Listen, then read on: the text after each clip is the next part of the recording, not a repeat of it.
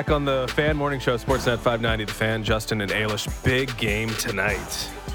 Couple members of the Eastern Octagon, the Toronto Maple Leafs and the New Jersey Devils. A little diminished, however, with the Leafs expected to be out, fully out, with Ryan O'Reilly and John Tavares. A little bit banged up right now, but it'll still be... Don't forget Luke Shen. Yeah, expecting a third, right? I'm assuming one of them wasn't absent from that shot that we kept seeing on Saturday night. I hope not. But yeah, shorthanded, limping in a little bit. Limping in, I guess, if you're John Tavares, just a touch. New Jersey Devils are a formidable task, so it'll be up to the depth, the Toronto Maple Leafs, to rise to the occasion. To discuss that game and more, we have Bryce Salvador, former Devils captain and current MSG Networks analyst. What's going on, Bryce? Well, not too much. Well, thanks for having me. And, are you already making excuses for the Maple Leafs? That's right. That's Toronto Sports Radio. Yeah. Little excuses, a little excuse. No, it's going to be tough, and I guess it's painted that way because the Devils are a legit team, and if you're going to come shorthanded, you might be going home with an L. Well, yes. No, it's been a tremendous season for the New Jersey Devils, and I think everyone's been surprised with, how much improved that the season has been. I know I have. I expected them to be playing meaningful games in March here and maybe be scratching for a playoff spot and be fighting their way in and having some exciting hockey from that perspective. But to be 2 points behind Carolina and looking to maybe finish first in the Metro, that's just been something it's been awesome to be a part of from an analyst perspective. So what's been the catalyst then? Like, obviously Jack Hughes has taken a pretty sizable step forward, but he was an elite player last year as well. You got John Marino on the back end. That was a big addition. Palat, big addition. Siegenthaler's been a guy that's impressed, but how did this group go from, other than just internal development, and maybe it's exclusively internal development, but how do you go from a team that's kind of treading water a little bit to one that can challenge for the Metropolitan Division crown? Well, it is internal development for me because basically you had the same team that you did last year. Yes, you added Andre Palat, Erik Haula, but the fact of the matter is 3 games into the season, the fans were booing. They were asking for Lindy Ruff to be fired, and we kind of thought, hey, the season was already over. And then you had guys like Miles Wood, you guys may have talked about this, really step up and come public say he's just sick and tired of losing. And so when you start hearing that type of stuff, when you have the homegrown players like a Miles Wood who's been there almost one of the longest tenured Devils from that perspective, say, hey, I'm sick and tired of this. Everyone really rallied behind that. And 3 weeks later, you have the fans chanting, we're sorry. No one's ever heard that in any professional sport where the fans are, apologizing to a head coach. And so that really started the catalyst of it, where the guys took ownership inside that locker room. And then from that point on, they went on a 13-game heater. Everyone started feeling good about themselves. And then you started to become contagious, where everyone started having career years in terms of how they're producing point-wise and everyone's contributing. And so, to answer your question, it really did start internally because you can say, well, you brought in a guy like Andre Palat, won a couple cups, but he's been injured most of the season. He's just been back recently. And so it really was the guys internally saying, this is not fair for us to be playing the way we are and potentially have good coaching staff be fired. I find the Lindy Ruff storyline pretty fascinating. You sort of outlined fire Lindy off the start, sorry Lindy a couple weeks later, and how things changed. But this guy was considered kind of old school, been around for a while. Got to be a little old school if you've been around as long as Lindy Ruff has been around. And yet he coaches up, one of the teams that plays with the most pace in the league, and a lot of that is due to personnel, clearly. But he's found a way to sort of unlock a team in the new NHL. What was there major misconceptions about Lindy Ruff, or has he evolved as a coach? How has he got the best out of this team? Well, he's experienced, and I think why he's survived as long as he has, and I say with all due respect, is just because of his ability to adjust. Now, I think he's won a Jack Adams before. And if we look at what he's done this season and the composure and how calm he's been and taken ownership of, even when the Devils had the struggle at the start, he went to the fans and said, hey, I take ownership. This is my fault. I've got to get this team to play. So he did a fabulous job there, not putting blame on individual players.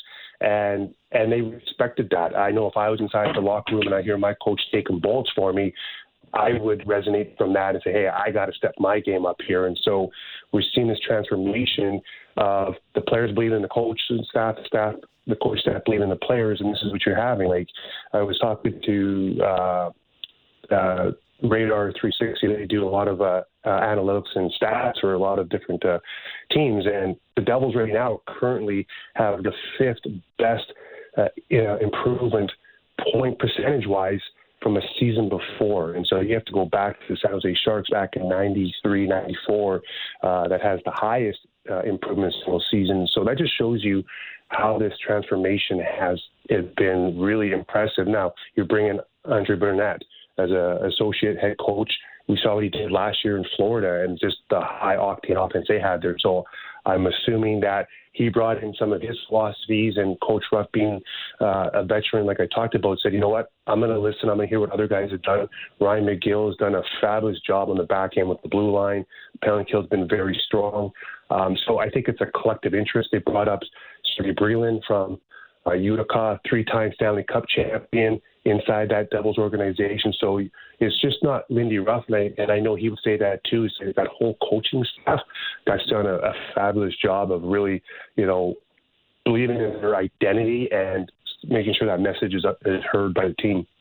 Bryce, you lay out a great framework that the New Jersey Devils already had coming into it, but they're even getting better with the trade deadline winners, getting basically the best player, and that's kind of how you evaluate winners and losers. Is you get Timo Meier, the best player available at the trade deadline, you did pretty well. How's the excitement been around the organization and I guess the market in general, having Timo Meier in the red and white, and the way that he's already come in and made a difference here in his first couple opportunities with the club? Well, he was a perfect fit for the New Jersey Devils. And when you hear General Manager Tom Fitzgerald talk about, the way he looks at the trade, it's just not that he went out there and got the best player available. He got the player that fit with where this group is. And I mean that from the perspective of the age group. Like, they're in a window being 26, 25, 24, that age group with their core guys, Hischier, Bratt, and Jack Hughes, 21. But that can fit in here and brings a different element. That he's 220 pounds. I saw him when he first arrived when we were in Colorado. He just came out of the gym, and I'm like, holy cow, I would not have liked to have had to try to move him from front of the net. He's got tree trunks, and he's just a big, heavy body. And what's impressive with him, he's in his one game, it was nice for him to score the first goal of the game, takes a lot of pressure off himself, but you can see that he's got explosiveness. And so not only is he a power forward, but he's able to keep up playing with Jack Hughes and Jesper Bratt. That's who they have him currently slotted in with. And so it's one thing to just be that power forward, but can he keep up? And then also he's got the hockey IQ. He can think at their same pace. And so Jesper Bratt and Jack Hughes, they play East-West hockey. You see Timo Meier's more of a North-South, but he's able to adjust. I saw some great chemistry a few times in that game against Arizona, and so it's a great trade because he genuinely fit the identity and what this team needed. Still pending what's happening next with Timo Meier, but how do you think the Devils are going to get him to stay there long term? Is his fellow countrymen going to help work some magic into keeping him in the New Jersey Devils uniform? I know that it's probably not something that's been discussed too much, but I'm sure the questions linger about how they can secure this guy as a part of their franchise moving forward. Well, I think you hit it right on the head there. It's going to take Nico Hischier, a fellow countrymen, to persuade him and to have him stay. But what I liked about the trade also, Alicia, was he was excited. Like, everything that he said was just, I'm happy to be here. It's a great opportunity. I can come here and I can help this team and add a piece that they need. And so when you hear that genuine happiness and excitement, that goes a long way for me. It checks off the first box because, when I played, New Jersey at times wasn't a market that you'd want to be traded to. It had that stigma, and now it just shows you the transformation over the last 5-6 years of just how they've really retooled, rebuilt this franchise, and now players want to come here. Started with Dougie Hamilton with that first signing there. and by general manager Tom Fitzgerald. And now you're going to see more players, especially as this team is now in that window of starting to win and continually be a playoff perennial team. That's when the free agents and the top players like a Timo Meier really consider it. And also, I think by Jack Hughes and Nico Hischier signing cap-friendly deals, I think that also puts a little pressure on some of these star players like a Timo Meier. So, you know what? I know I got a qualifier at $10 million, but can I really make $2 million more than the captain, or sorry, $3 million more than the captain? Can I really make $2 million more than Jack Hughes? Dougie Hamilton's making $9 million, so maybe he'll come down and say, you know what, I'll stay and play for $9 million or $8.5 million and kind of fit within what the core is all making here, so that he's not bringing some unnecessary attention to himself by maybe asking for 10. And maybe the fan base won't like that. So, but I like how it's shaping up. I think if they have a strong finish here and he continues to have success, I like the chances of him resigning. We've got Bryce Salvador, former New Jersey Devils captain and current MSG Network analyst, breaking it down with us this morning. So the Devils, a lot of excitement and buzz around them. They're only 2 points back of the Hurricanes for top spot in that Metro division coming into tonight's game. But you look around the gauntlet that is the Eastern Conference in general. Post-trade deadline, a lot of teams got better, and some teams decided to stay where they are, and some teams decided to sell off. How do you view where the Devils are down this important stretch, as you mentioned, and is there an area that maybe they failed to address that you think could be the Achilles heel when they're looking for a playoff push? Well, I like what Tom Fitzgerald did, and that's General Manager Tom Fitzgerald. It's just that he made a strategic move, brought in Timo Meier right now. Do they have a team that can do some damage in the playoffs? Absolutely. He also brought in Curtis Lazar. He had some depth on the bottom six and some physicality, and just by adding those two pieces, they immediately increased the physicality and the heaviness of the team.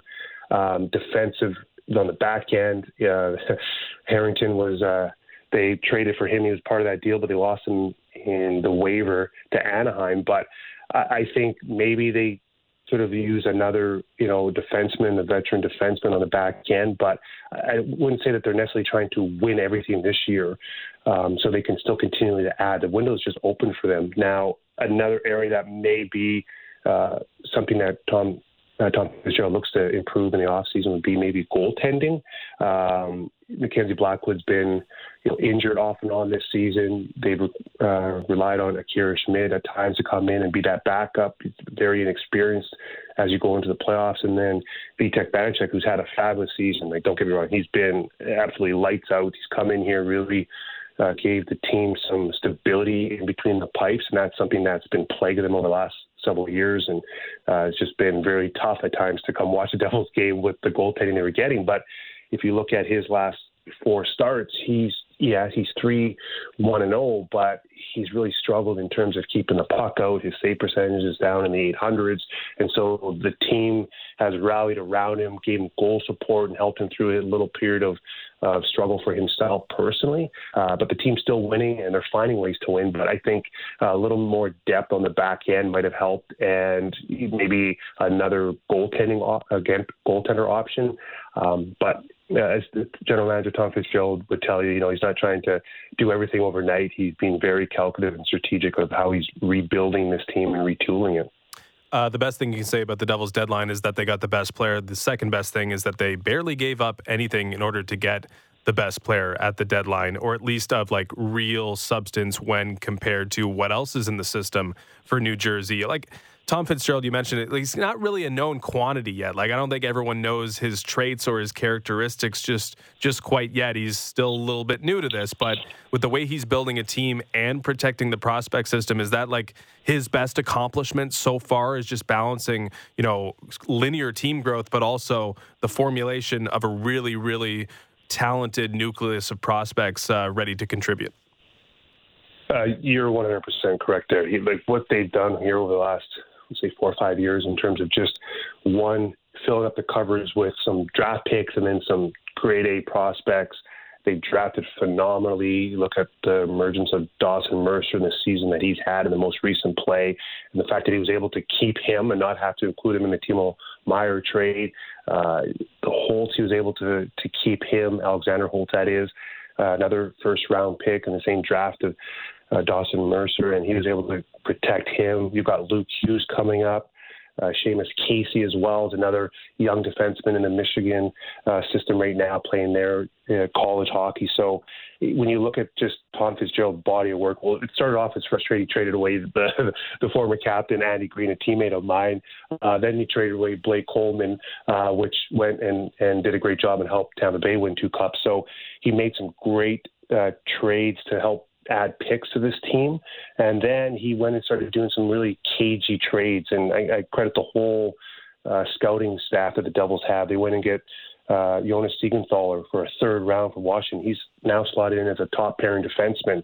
Ryan Graves, he acquired him right before the expansion draft from Colorado. So you see right there, he added 2 top pairing defensemen already, and then he signs his big splash with Dougie Hamilton in the off season. So in a matter of, we'll say, 6 months, 7 months, he just transformed that whole back end, added 3 legitimate top 4 defensemen.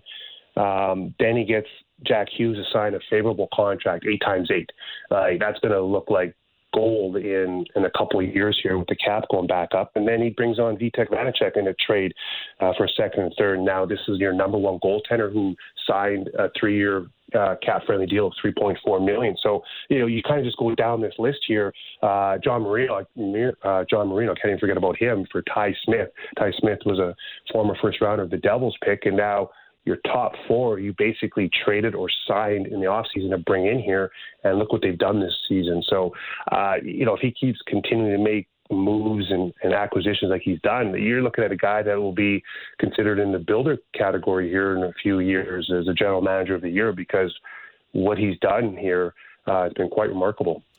The MSG family of networks is going to be fully firing if it is indeed Devils and Rangers in the first round.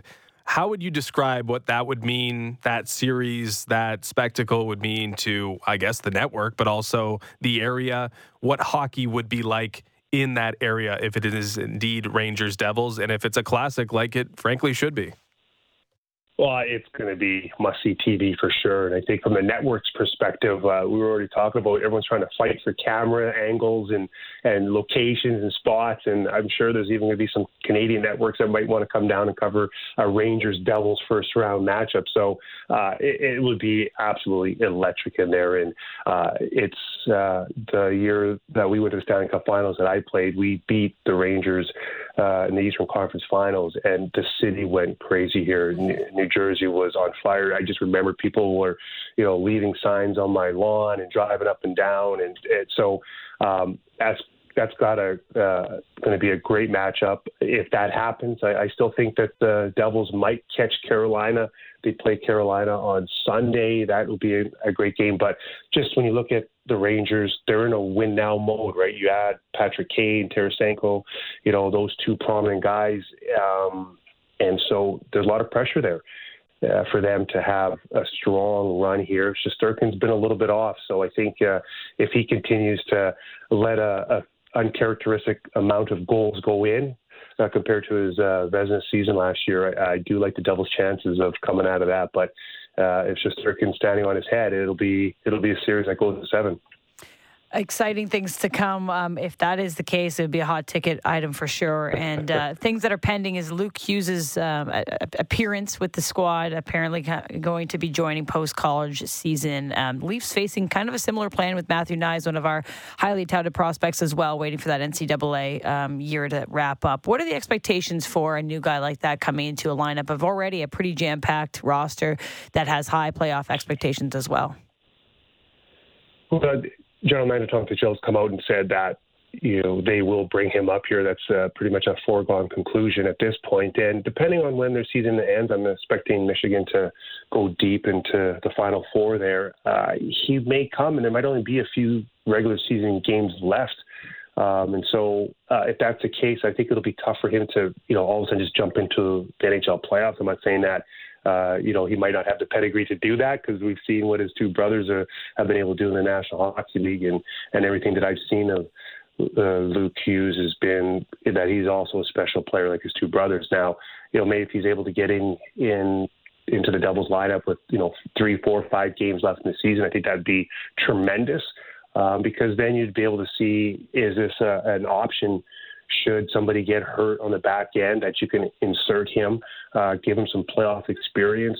But definitely it would be nice for him to get a few games, and that's what I'm hoping for. But it's going to be the Hughes family show here in the New Jersey Devils region so for a very long time, and I know everybody's excited for Luke Hughes to join the team.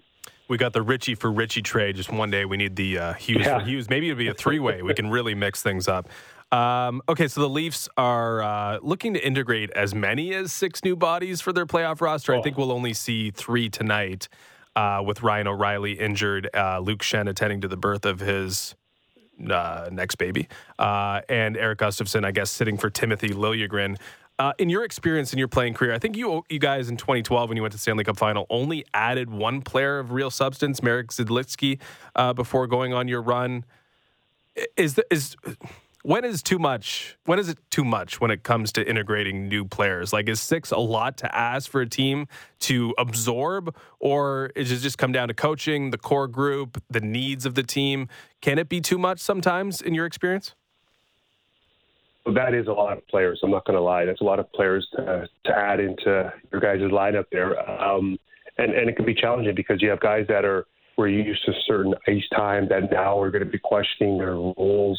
Where do they slot? And the guys that you guys brought in, they all want to play. They're veteran guys, especially on the back end there. A guy like Luke Schenn, he's going to push and he's going to challenge some younger defensemen on the back end. And so you're going to have some uncertainty of just where they're going to slot in, and there's going to be some real pressure on, hey, if I don't have a good game, am I going to be out of the lineup? And so it'll be interesting to see how you're going to see guys, how they respond to that pressure. Now, look, everyone's got to understand that this is a pressure business and result-oriented, but the Toronto, you guys in Toronto, this is almost a must-win year for you guys. I hear the pressure that everybody's under, starting with Dubas there, and in terms of just from the general manager perspective, and that's why he went out there and really wanted to make a splash and make sure that he's checking off all the boxes, and so it will be very difficult to integrate all those moving pieces. But you guys got some veteran guys back there, Ryan O'Reilly now and Tavares, and those guys will be able to help manage that locker room and make sure that everyone feels that they're contributing, and also make sure that everyone understands that, hey, if their role is maybe diminished in terms of ice time, maybe they're not getting power play or penalty kill, that they still have value, and whether they're going to be a grinder now or be kind of a defensive-minded player, maybe they slot down. I know you guys were talking about Bunting earlier, just how he slotted down because of some of the recent play. It's how can you make sure that he's still productive on the fourth line? If he can generate some offense on the fourth line, third line, well, now you guys have depth.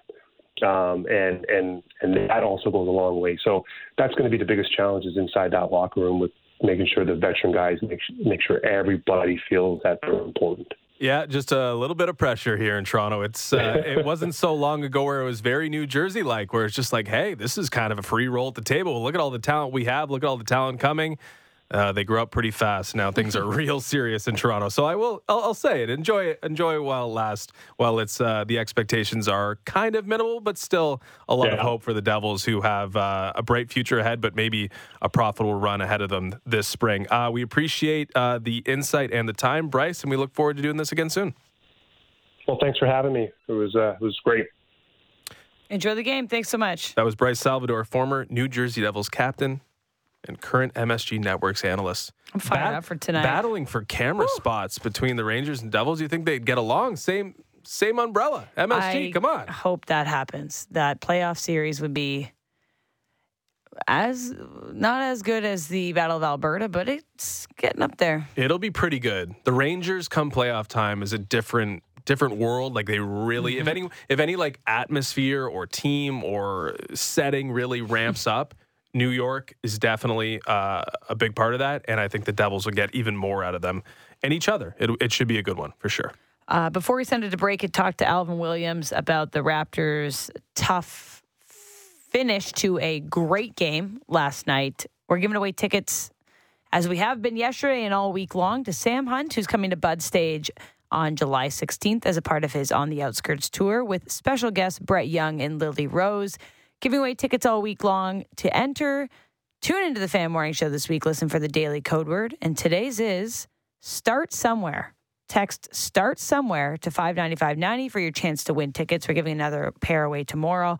And if you don't win with us, make sure you secure your tickets by going to Ticketmaster.ca starting Friday at 10 a.m. That's Sam Hunt, Budweiser Stage, July 16th on his On the Outskirts tour. And today's code word is Start Somewhere. Not as familiar with Start Somewhere.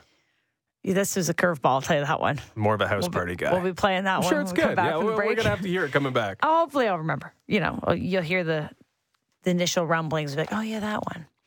Well, we got to start somewhere with building some momentum with the Toronto Raptors. Maybe last night's game does just that. Alvin Williams, former NBA guard and current Sportsnet analyst, joins us on the other side of the break on the Fan Morning Show. Diving deep into Leafs, Raptors, Jays, and NFL. The JD Bunkis Podcast. Subscribe and download the show on Apple, Spotify, or wherever you get your podcasts. There it is. We're back on the Fan Morning Show, Sportsnet 590, The Fan. Raptors played one of their best games of the season, undone by a last minute with questions to be answered, possibly by Alvin Williams, former NBA guard, current Sportsnet analyst, joining this morning. Thanks for coming on the show, Alvin. Thanks for having me. Good morning. Well, let's just start with the elephant in the room. I know we don't like to come on and talk about other people's jobs like officiating because it's a tough one, but felt like last night that became the storyline, unfortunately, in a Raptors game that was pretty much 46 minutes of dominance.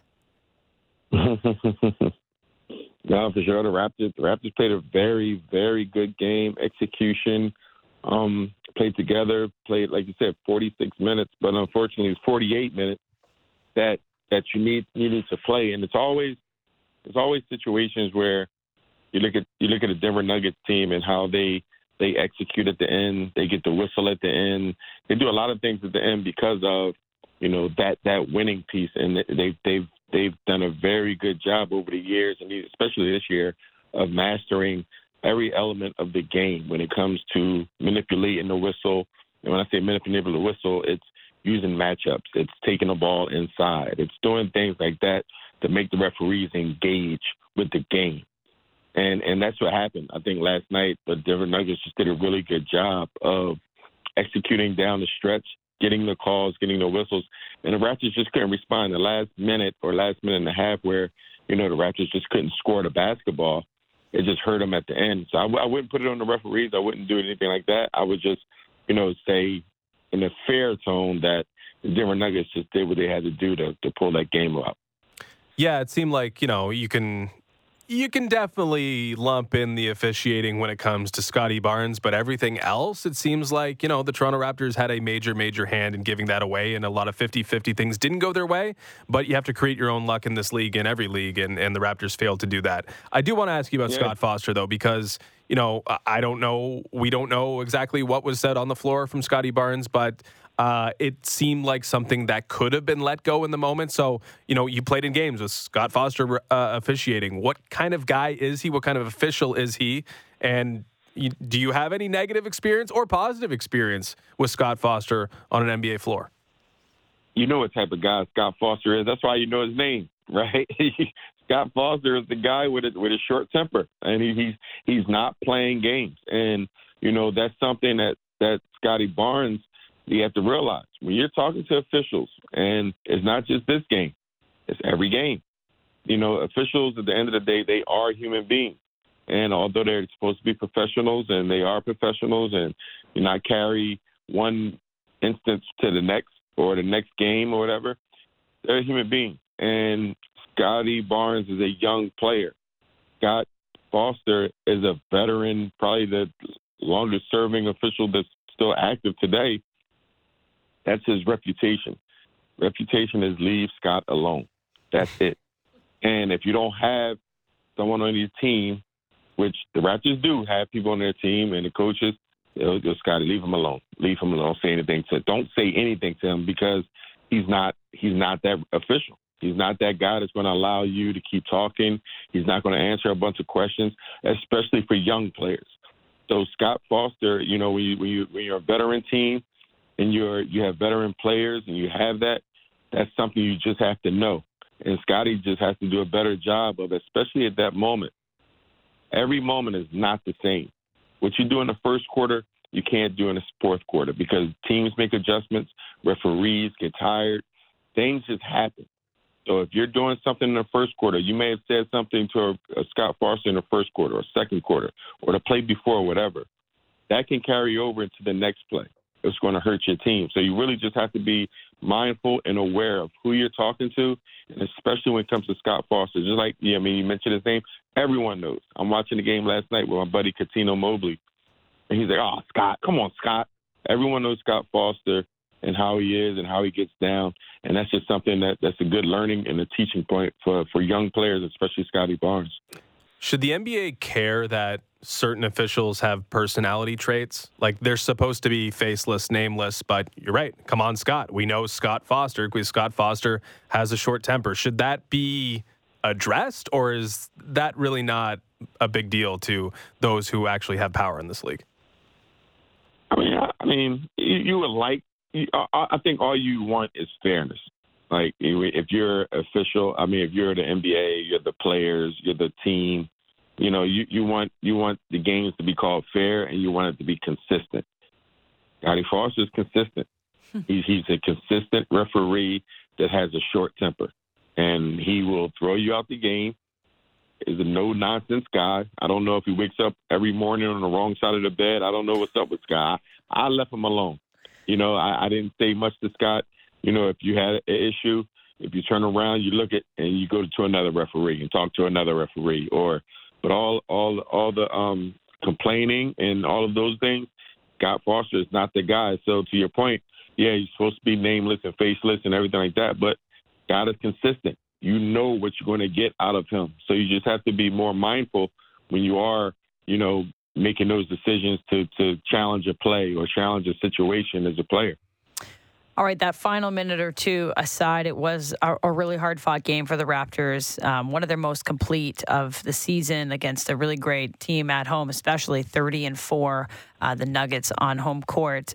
Lots to take, I think, from the way the Raptors performed. But for you initially, what was the major reason that they were able to be so competitive from start to almost finish against the Nuggets?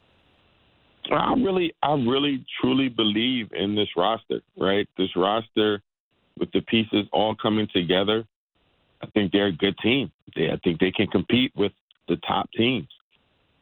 Can they win a series and can they win all those? You just don't know when it comes to playoff time and all the things that they have to endure throughout a game. But I love the fact how, they have different elements. I love how you have a Pascal Siakam who can go get a bucket, a Fred VanVleet who can control the show, a Jakob Poeltl that can, he plays his butt off on that defensive end. He's that bigger player. I love Gary Trent Jr. being able to come off the bench and do things as well. So I think the elements are all coming together.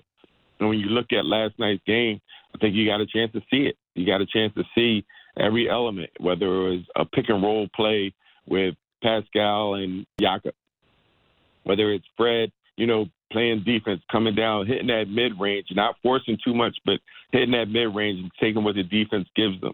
If it's Gary Trent Jr. hitting the timely threes, I just think overall it wasn't, in particular, last night's game. I just see the team coming together, with all the pieces finally, and people being healthy with some new additions.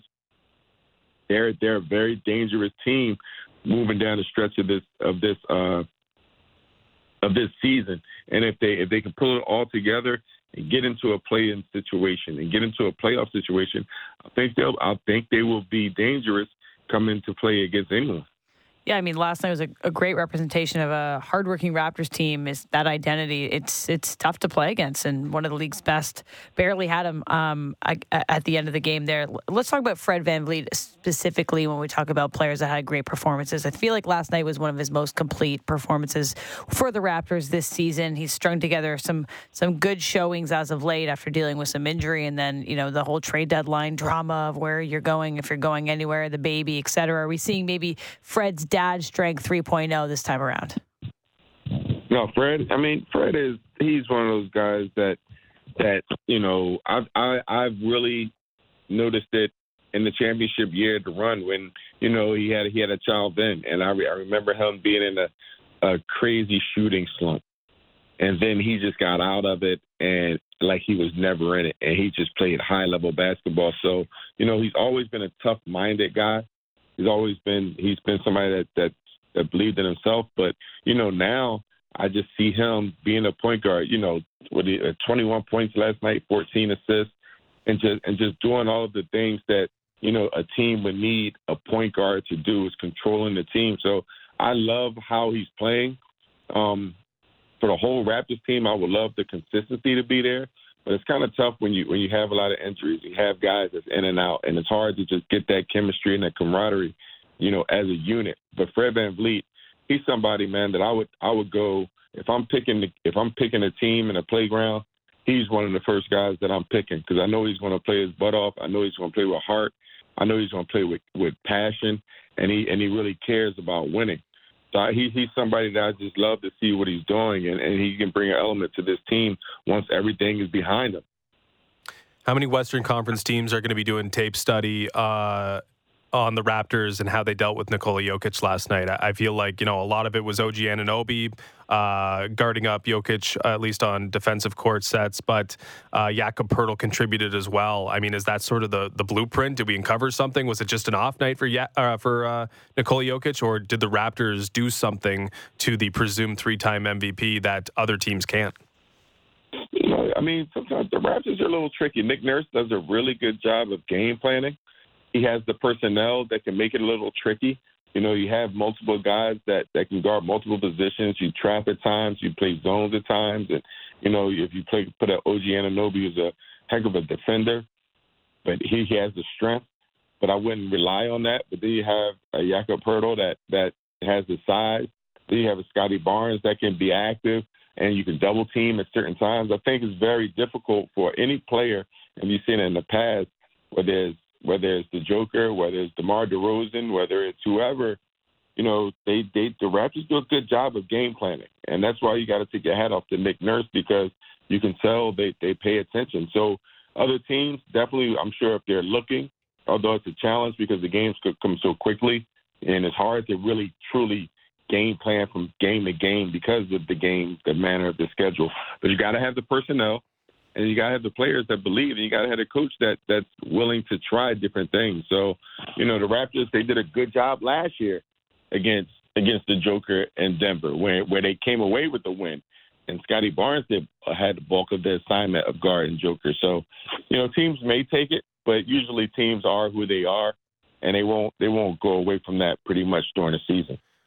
Just 8 field goal attempts for the Joker, and maybe as many as 8 Western Conference teams regretting not paying the price for OG Anunoby because he did an incredible job yesterday versus Nikola Jokic. Are we seeing the formation of a decent bench unit with Will Barton in? I know that his impact is not necessarily that large. However, he does give you what you didn't have previously, which is some guard depth. And now with this team a little bit healthier and Gary Trent Jr. on the bench, it just seems like they got more back there now in support of the starting five. Yeah, I mean, the biggest thing about Will, he has a lot of talent. Will is somebody that can score the basketball. He's somebody that he's a good ball handler. He can make decisions. He's athletic as hell. Like, he does a lot, especially coming off that bench. It's all about Will being consistent. Will can come in there and give you 20 points a night on any given night, but then he may be a little quiet after that. But I think just him getting acclimated to the team and everything that the team is doing is definitely a big-time improvement for the bench. When you have Gary Trent Jr. coming off the bench, you have Precious Achiuwa, you have Chris Boucher, and then you have Will Barton, and then other guys that can step in as that. But those 4 guys coming off their bench, they could be really, really helpful to the Raptors in different ways. But Will Barton is somebody that I'm excited to see if he can actually get acclimated in this short period of time, because that's the challenge as well. It's not a lot of time. And Nick Nurse doesn't have a lot of time trying to make things work. You know, it's going to have to happen if it's going to happen, but you can't force it.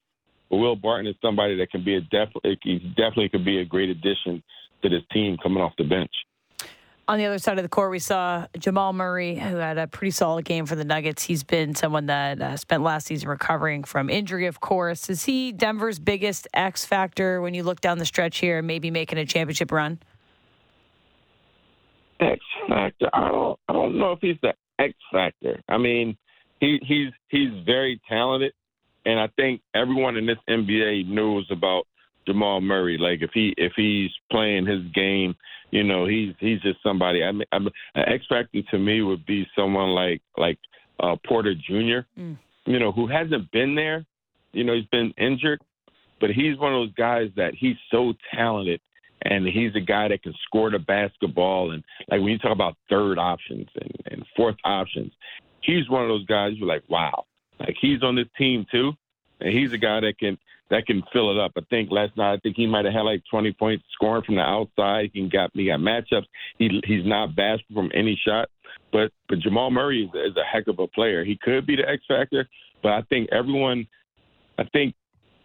with him not scoring as much, but just being out there as a threat, the team still can win. But certain guys like a Porter Jr. and Aaron Gordon and these guys are the guys that makes the team really, really dangerous, because it's hard to game plan for those guys. You can game plan for Jamal Murray coming off the pick and roll and picking up full court or whatever they want to do, because he's one of those talented guys. Those other guys is like, all right, if we stop Jamal Murray and the Joker, what about Aaron Gordon? What about Porter Jr.? Like, so those guys, it's a deep team. But I love the way Jamal Murray's playing. I love what he brings to the game, and I love that element, because without him, you know, the team is a different-looking team, to your point.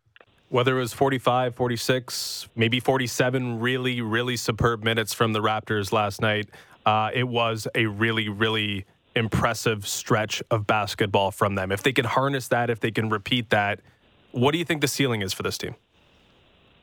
I mean, I think they got a chance. You know, I think this roster is a roster that's good enough to be a threat to any team. You know, whether they get in the play-in game, if they can get in there and they can pull it together. It's just all the tricky part is all the pieces are there now at the end, but it's not a lot of time. So the players are going to have to come together, really stay loyal to the team philosophy, stay loyal to the game plan as it comes and as it changes day to day, and they just have to play, because there's not a lot of time. But they have the pieces. I'll go to battle with Fred VanVleet and Pascal Siakam and OG and Scotty and Jakob Poeltl. I'll go to battle with those guys. And then we talked about the guys coming off the bench. I go to battle with those guys as well. So I like what they have. Now it's about the timing of the season and everyone just getting acclimated to playing again with one another, with the rotations and different situations. All right. I love the positivity, though, Alvin. Got to stay positive in the morning. Got to stay positive. We love that. That's our role as well. It's good to have you on the show this morning. Thanks for breaking it down with us, and hopefully we chat with you soon. Thanks for having me. Have a good one. You as well. It's Alvin Williams, former NBA guard and current Sportsnet analyst. So it's off to Los Angeles next. Mm-hmm. Clippers, then Lakers. The LeBron-less Lakers on the weekend for the Toronto Raptors. Crypto.com arena. They can take up temporary residence there. But LeBron is, he's not just on the sidelines. He's doing some tweeting from the sidelines. I just saw this tweet. He tweeted it last night. Just came over my feed while we were talking to Alvin there. He tweets 8 hours ago. Man, Bronny definitely better than some of these cats I've been watching on League Pass today. Blank. lightweight hilarious with 4 crying emojis. He's open. Bronny's not even in college yet. Openly I might not go to college, but openly campaigning and suggesting that his kid, who isn't really a high-end NBA prospect, is better than the current, like a nice crop of players that he saw in League Pass last night. Like, what's he doing? Too much wine last night? Probably. Why does LeBron James need to be drunk tweeting? It's just crazy to me, the amount of, it's your son. I get it. You want to promote your children and give them the praise they deserve, but they don't deserve that praise, though. This whole journey of Bronny's life has been... It's brutal, man. Like a character study of like LeBron James and his social media tendencies, but this is maybe one of the worst. My skin would be crawling if I was Bronny. Like, I'd be like, dude, just leave me alone. Like, I can maybe use the James name to make the NBA, maybe without you. Maybe I can get there, but if not, I don't know. Maybe I go play for Barcelona or go play for another team. Like, I'm good enough to at least. But you can't if you're. I don't your need dad's you. LeBron James. No, I don't need you holding my hand, Dad. I don't need it. It's the worst. Maybe it doesn't bother him. But that tweet, if I was him, it would be the most infuriating thing ever. Calling people cats though is a good one. It's the best part of the tweet. Cats, eh? It's the only redeemable aspect of that tweet. That's a good choice of word. The cats. All right, Raptors back in action tomorrow on their West Coast swing here against the Clippers, and then the Lakers. We'll see what LeBron's tweeting about Friday night, 10:30 p.m. That'll be a late one, but we got Wednesday's action. But Maple Leafs hit the ice tonight in New Jersey, 7 p.m. puck drop. We'll tee that up on the other side of the break with Joshua Cloak, who's down there in New Jersey having a little pizza tour. Yeah, he's there for one reason. Well, 2 reasons, but one primary reason, pizza. So we'll talk to him about pizza and the Maple Leafs next.